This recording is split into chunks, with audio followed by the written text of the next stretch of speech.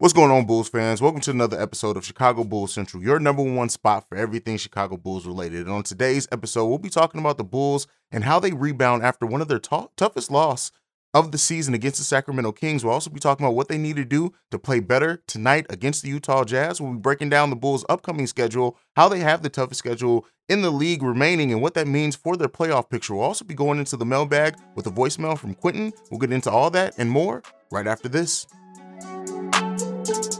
You are now tuned in to Chicago Bulls Central, your number one spot for all things Chicago Bulls, hosted by Hayes. All right, Bulls fans. So, as we all know, the Bulls suffered a tough loss. We're not going to really replay all that in our head. We got enough trauma going on. The Bulls lost against the Sacramento Kings. It sucked. It is what it is. The Bulls need to rebound. And so what they need to do to fight back and have a better outing against the Utah Jazz is simply do the things that they did, a lot of what they did in that third and fourth quarter, early in the fourth quarter, and make that the whole game. They need to find a way to sustain their defensive energy and output and effort.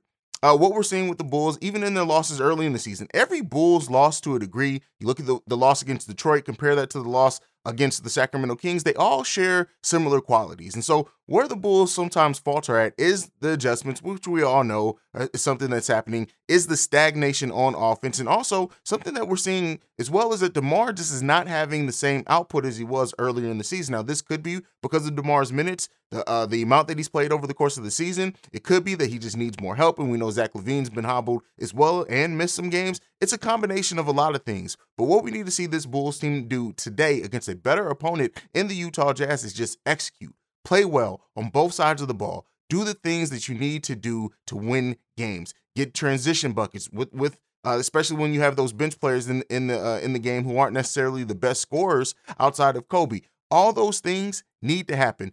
I think sometimes we look towards that energy that Alex Caruso brought back when he initially returned from injury, and then we think that's something that's easily sustainable. Energy and effort are to a degree, right? But you need that. You can't always expect one player to have that total impact on your games. If you rely on that, it leaves you too susceptible to having lapses. This team needs to execute better. They need to play better on the defensive end of the basketball. What Tristan and what's Alex Caruso bring to this team is amazing. Don't ever get me wrong on that. It's amazing to see what they do and how they hold these players accountable and what we're seeing from them. All that is great. I love to see that from the Chicago Bulls team, but we need to see more consistent effort defensively. Listen, I know Lonzo, I know Patrick Williams, I know their returns are pending and we're really looking forward to that, but we need to see a better effort overall from that. And then on the offensive end, we need to see more than iso ball. We need to see more than it just being DeMar down the stretch. As we're seeing, it's a combination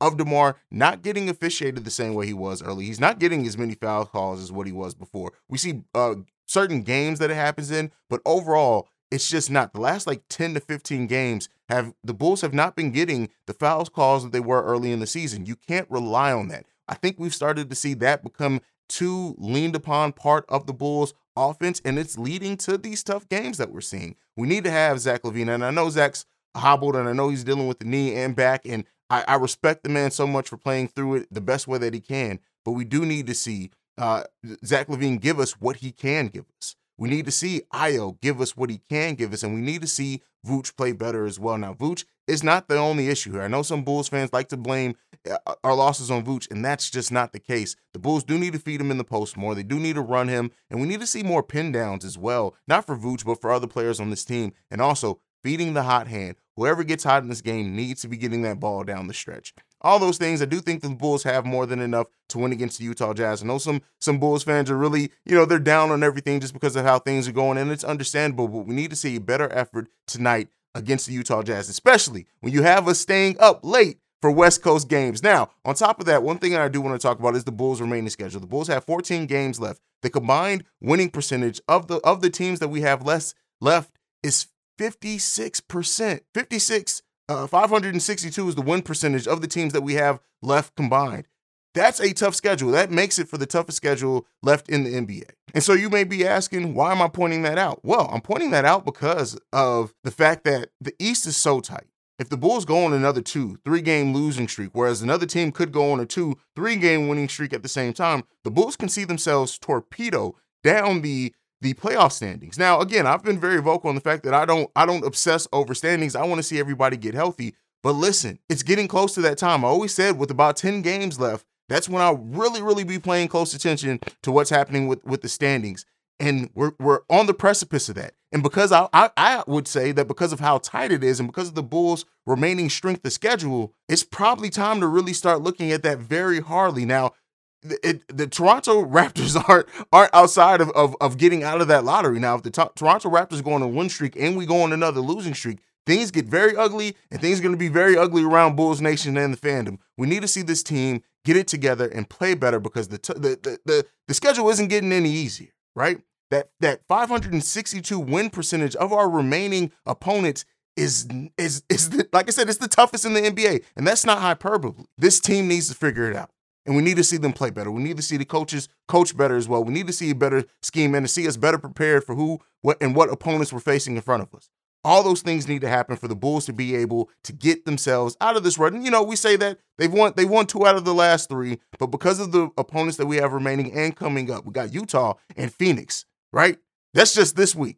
The schedule gets even tougher next week. We need to see this team play better, and I hope that they continue to do. Let me know what you think. When you hear that win percentage, the combined win percentage of our opponents left, where does that put you? Where do you think the Bulls are going to ultimately sit when it comes to playoff time? And I know this thing is really going to fluctuate. The Bulls, if they do string another 3-4 wins together, if they can do so, it completely changes the outlook. But things being so tight in the East are going to make this last part of the season very interesting and a part for a lot of conversation as we continue to watch the standings.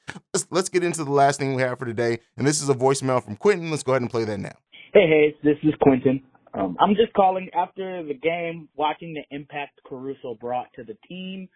I want us to call and maybe go over what we're going to see when, Lonzo and Pat are back in the lineup. One of the biggest things I see that what's happening during the game is you kind of see Caruso talking to people, telling them where they need to be, correcting them when they make mistakes.